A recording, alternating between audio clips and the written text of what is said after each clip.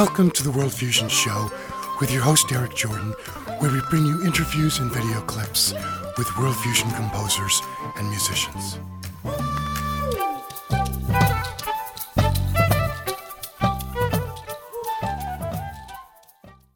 Hey, this is Derek Jordan. Thank you for joining us today on the World Fusion Show, where we bring you the leading innovators in world fusion music. Today we are doing part 2 with our guest Steve Shehan, who is a multi-instrumentalist, composer, and one of my favorite living musicians. And he's joining us today, again, from his home outside of Paris. Welcome, Steve Shehan, to the World Fusion Show once again.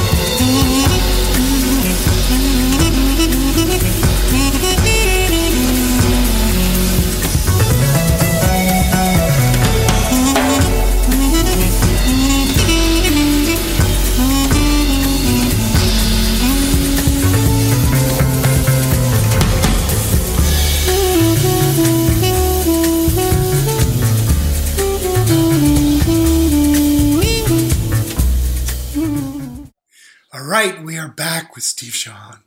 And Steve, I wanted to ask you about a really unusual method that you chose to get around to these amazing, far-flung places on the planet to hear the music, collect instruments, to work with people, and that was you became a pilot, had your own plane, and you flew there to these places and, were able to really Well, yeah, I didn't own a plane, but I worked for companies or small cargo companies with old planes, or non-governmental societies to bring some medications in Brazil, in the Amazonia, work in West Africa to bring photographs, to try new film roles for Kodak, for example, stuff like this. But it would give me the opportunity to use the plane to bring back instruments or carry around musicians, so it was kind of a freedom thing too, and it was a challenge. It was wonderful to be able to fly in Africa, in Brazil, in the U.S. Flying in America was a dream. It helped me to again fall in love with this country by the power of the earth, the soil. America is wonderful. I'm so sad to see all these antagonism. It's happening on the whole planet now, but we're so lucky to be on this planet. So yeah, pilot as a whole, it was a big thing in my life. There's two things linked maybe to a previous life, but the DC-3 flying, being a pilot, and composing on piano. This is another part of my life, but the piano is something really important in my life. So as a pilot anyway, and listening to music when you do a night fly, like 6-7 hours flight in the night, of course you're still linked, radio and stuff, but you can listen to music. And this is fantastic. You're flying over oil stuff. You see the fires, and you're listening to music, and you still have 5 hours to fly. Kind of relax, really high. It's delicious. It's like a dream, a film, and it's books. And my life, as I said, no school a lot, but I've been reading a lot, and of course all those authors who wrote about adventures in the 30s and the 40s and the 50s, which were fantastic in terms of technology and flying and stuff like this. For me, I was living suddenly in a world that I really liked. Yeah, no, it's true. And of course, being high above the earth, you get a different perspective. Of course. On the whole planet, and all the little goings on down below. Yeah, facing storms, hurricanes, cold fronts. Sometimes it was a little funky. I mean, I had a few little. It was not always easy, but it was great and challenging. You must have had some scary moments as well. Yeah. Nearly crashed in Colorado. Very lucky to no one was harmed, and I managed to save the plane, but mostly the passengers. Actually, we were touring with Bruce Dunlap, and suddenly a huge thunderstorm, middle of the summer. So I had to do a quick landing on some place in a remote little field. And the next morning we were really high and we had to take off really early because of the density of air. And we finally took off a little late, half an hour difference. It makes a huge difference. So we need a longer strip to take off. And we almost went over the cliff. We managed to stop the airplane, but they had a big hole in one of the wings. Wow. Logically, I should have called the FAA. I didn't. I used gaffer tape. It's probably prescription today, but I don't know how I did it. We gaffered with my friend, the pilot. Of course, the passengers, they went by themselves. We found a guy who drove them to Aspen, I think. And with my friend, with a co-pilot, we decided to fly the plane to Santa Fe to have it fixed. But totally illegally, a hole in the wing, imagine. Right. But we managed. Well, adventure. It shows your ability to improvise as well. So. Oh, well, it's important, I think, in life. Yeah, it is. That's great. Hey, we're going to go to some more music right now and come back with lots more cool interview with Steve. With pleasure. Shehan. Anyway, here we go.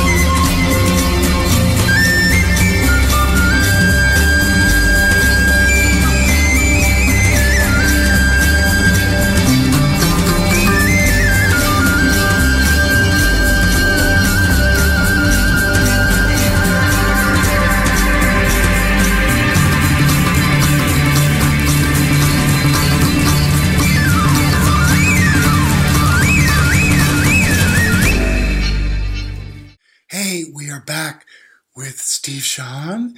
And Steve, I wanted to ask you about some of your travels. There's a really interesting trip you took to Bali. You flew there and you had a remarkable experience when you landed. Tell us about this experience. Well, I'm still asking myself questions. I mean, sometimes I wonder, did I really live this? Yes, there's no fantasy. It's real. I went there. I don't really know why. I heard some gamelan music. I didn't understand, of course, what it was. It was really new to me, but I thought it was really interesting. How the weight sounds, the harmony, the control. And so I decided to go to Bali. It's kind of an urge. I had to go to Bali. The first time I went there, I got off the plane and without any exotics, I felt home. It's very strange. For the first time in my life, I felt normal, nothing fancy, or I just felt, oh, wow, it's strange. And at the airport, there was a bunch of guys dressed traditionally, and they took me. They said, "We're waiting for you. We've been waiting for a while. You were in Bali before. This is your name." And actually, I still wear it, Sanjaya. And I'm like, no, I'm the wrong guy. You were waiting probably for someone else. No, it's you. We know it's you. Honestly, 2 hours later, I was in a little house, simple house in the hills with a grandfather learning stuff that I didn't even know I was able to play it. Totally dependent things with the gander and the saron. I mean, really traditional Balinese stuff. And the whole trip went like this. I mean, Bali, everything was just stunning, amazing, strange. People gave me instruments. I met people who make gongs or kendangs and drums, and they were happy to see me. It's a very strange feeling because there was I didn't fool anyone. I was questioning myself, but it was the way it was like this. And then it was the beginning of a plague that took place. Dengue was coming back, mosquito disease, and I got it. So the fever becomes really insane right away. You lose weight. Wow. Really like 10, 15 kilos in just 2 weeks. It was amazing. And you're bound to die. I mean, so since I was traveling in small villages, and every village they were trying to help or cure or take care of me. It's very strange because there are pictures and the whole village is around me, shaking me in a hammock or having me drink strange stuff. And well, even some doctors too tried stuff and local little doctors. Nothing really worked. And then it was just getting worse and worse. But then I met, a sorcerer, and he proposed a deal. He said, "I'm going to do something with you, and it's a deal. You will die. I will make you die very quick, and you will decide if you want to stay dead." It's a strange thing, but that's the way it went. Or you come back. But if you come back, you have to make a vow. You have to decide of something that's important and in link with what's going on here. And honestly, even being sick and not even 20 years old, I mean, I thought to myself, if I have to die here, well, I'm blessed. Thank you, because I didn't know it existed. And it's okay, I accept it. It was that strong. But the guy does this with his fingers on my neck. And indeed, I leave my body. It's really fast. And I get back into the body. And I said, well, you're back. You have to make a vow. And the vow is everything I've did since Arrows. And because it was right before Arrows. All the work until today. I mean, it was with today internet, everything doesn't mean anything anymore. But if you remember those days, it meant really something else. To find something, you had to travel a lot, you have to search a lot, you had to be really curious and take time to understand and to learn. And I decided that I would do my best to make different cultures, music, people meet and merge, maybe to create something a little different, something new. Other composers have made this, Bartok or Stravinsky, or not that I'm not taking myself for this kind of genius, but I thought that we could do more, even in a jazz approach. And some guys have been doing a lot of good things. even from the pop rock. But I think, and I thought I had my share. I could do something with it. So that was the vow to dedicate myself to this. And okay, and it was a little complicated, but I was able to fly back to France. In those days, I just moved to France from Sweden, and as I think I told you once, the sorcerer gave me a kind of a seaweed bracelet, something that would help me to get back home. Some sacred stuff that really, you put it, it's humid, wet, and then you put it around your arm and it becomes really dry like a stone, and you can't take it off. It's really complicated. But the guy said, as soon as you get to Paris, put it in the water, put your arm in the water, take away the thing, and send it back to us. It's really important. Went back to Paris. Things happened. I didn't have any paper in France, so they caught me, the police and everything. It was really complicated. Being American in France is, it's not easy. And it wasn't easy at all. Still not, probably. But all this, and then music and work and try and blah, blah, blah, blah, blah. I forgot about the armband. It was on my arm. I just didn't think of it. Wow. Suddenly, like 2 months after, 1.5 months, two guys dressed traditionally come to my door in the middle of Paris. How did they get the address? I don't know. But they were at the door. They were not like nice and smiling and touristic, whatever. They were really like serious. We're coming. You forgot to send the bracelet, the armband back. He's dying. You got to do it now. Wow. And suddenly, like, everything came back. Of course, I forgot. It's just to tell you how powerful these things were and are. And it's deep, and yeah, everything went okay. I gave it back, and I was really so stupid. But it's powerful, and this place was really powerful to me. Yeah, I was lucky to go back and do a lot of things and recordings. But this first encounter with Bali really changed my life. And the mentality, the generosity, and the intelligence of their music, and the fact that they need to be together to play. No one does double, everyone does one, and it just links like this. It's really polyrhythmic, but in a human way. It's amazing. It's really stunning, and it still goes on. It's fragile. I went to Bali recently because I had to see those guys I met 40 years ago. I had to meet them again. Some went away, some are still there, they're aging, but the situation in Bali is really hard, very, very, very hard. So, that's the way it is. So, I don't know, maybe I'll try to do something else. I don't know. I always include Bali somehow in all my projects. There's always a Balinese little something, always. That's right.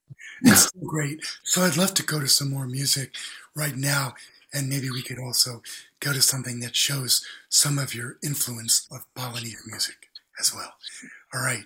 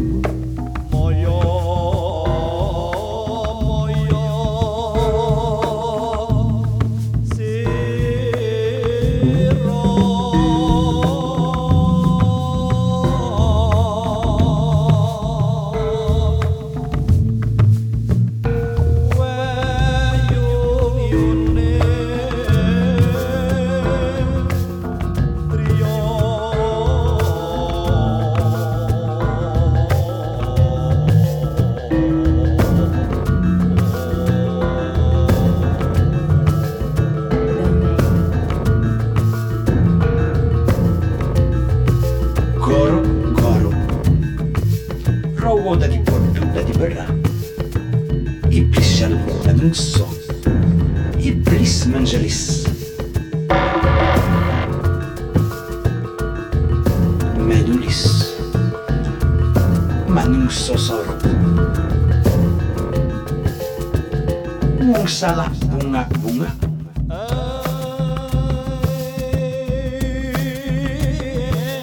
Benar dengar.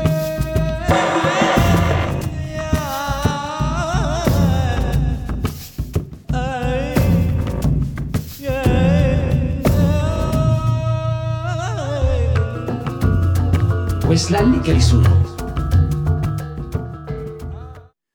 Hey, it's Derek Jordan, and thank you for joining us today on the World Fusion Show. It's been great to have you.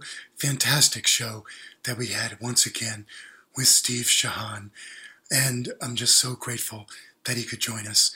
So thank you so much. I want to thank our wonderful sponsors, Mackenzie Family Charitable Trust, Chris Pratt, Nancy Feinberg, and Ron Dans, for their generous support.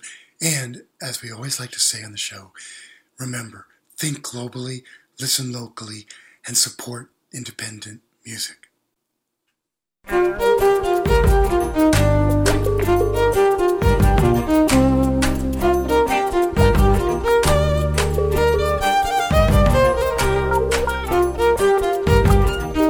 Check out the video version of the show by going to YouTube or Facebook and searching for The World Fusion Show. To support The World Fusion Show and to make more shows possible, please go to derekjordan.com and click on the support page.